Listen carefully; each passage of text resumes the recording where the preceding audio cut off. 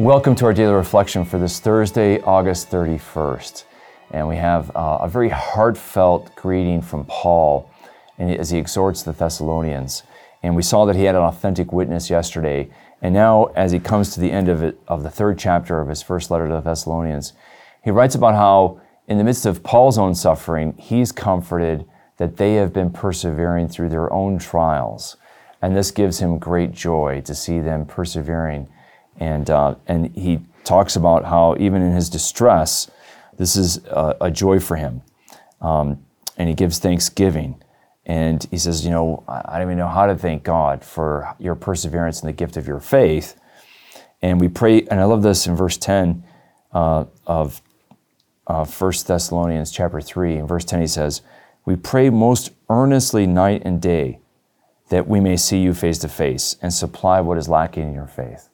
What great love Paul has for those he's sent to in mission. He's evangelizing the Thessalonians, but he's praying for them night and day. They are in his heart. And this is something we need to do as Christians. We need to pray and intercede with heartfelt conviction for others. And if we have a heartfelt conviction for others and we pray for them, those prayers will be heard. St. Monica is a model for that, but so is Paul here. He prays deeply and intensely for the Thessalonians, and they're given the grace of perseverance in the midst of great trials. And so we want to pray for our children, pray for our family, pray for our friends, but pray for others. Maybe it's a stranger, maybe it's a neighbor down the street, but we need to pray with fervor, and that's important. And then he goes on, he says, now in his prayer, and I love Paul is such a man of prayer that he just breaks into prayer when he's in conversation, or even when he's writing his letter. He says, now may our God and Father himself and our Lord Jesus Christ direct our way to you. And may the Lord make you increase and abound in love for one another and for all, as we do for you, so that he may establish your hearts blameless in holiness. Now, excuse me, Paul's formula for holiness is that we abound in love, right?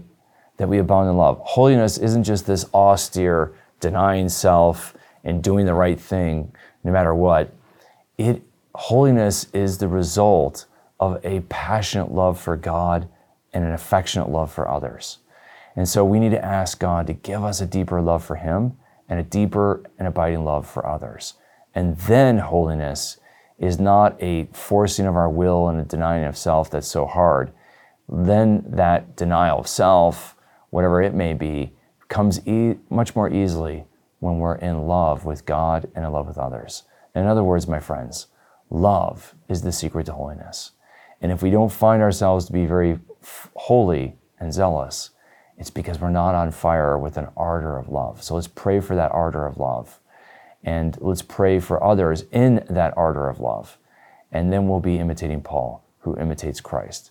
May the Lord bless and keep you. To sign up and start receiving these daily reflections in your inbox every day for free, visit formed.org/daily and enter your email. You can watch these reflections in video format by visiting formed.org. Formed is an online Catholic streaming service created by the Augustine Institute and Ignatius Press, with award-winning studies and parish programs, inspiring audio content, movies, ebooks, and family-friendly kids programming. To support the mission of the Augustine Institute, please visit missioncircle.org.